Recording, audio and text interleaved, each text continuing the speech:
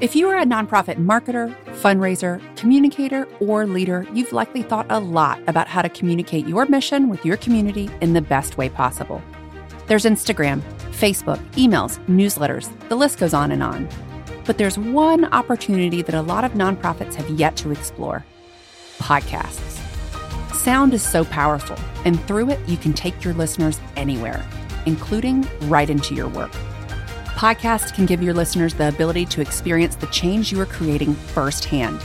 You can give every donor the opportunity to hear the types of stories your fundraisers love sharing directly. The stories that illustrate the passion that goes into working towards your mission and the positive change you are creating in the world.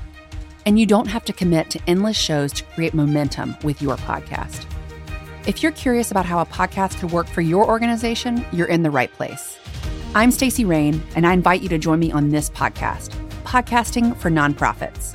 I'll share how your nonprofit can use podcasts to build relationships with your supporters and the people you serve. Because there's no better way to build relationships than being in your supporters' ears.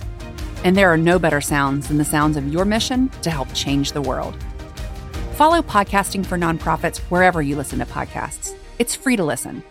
To learn more, visit raincommunication.com/podcasting for nonprofits.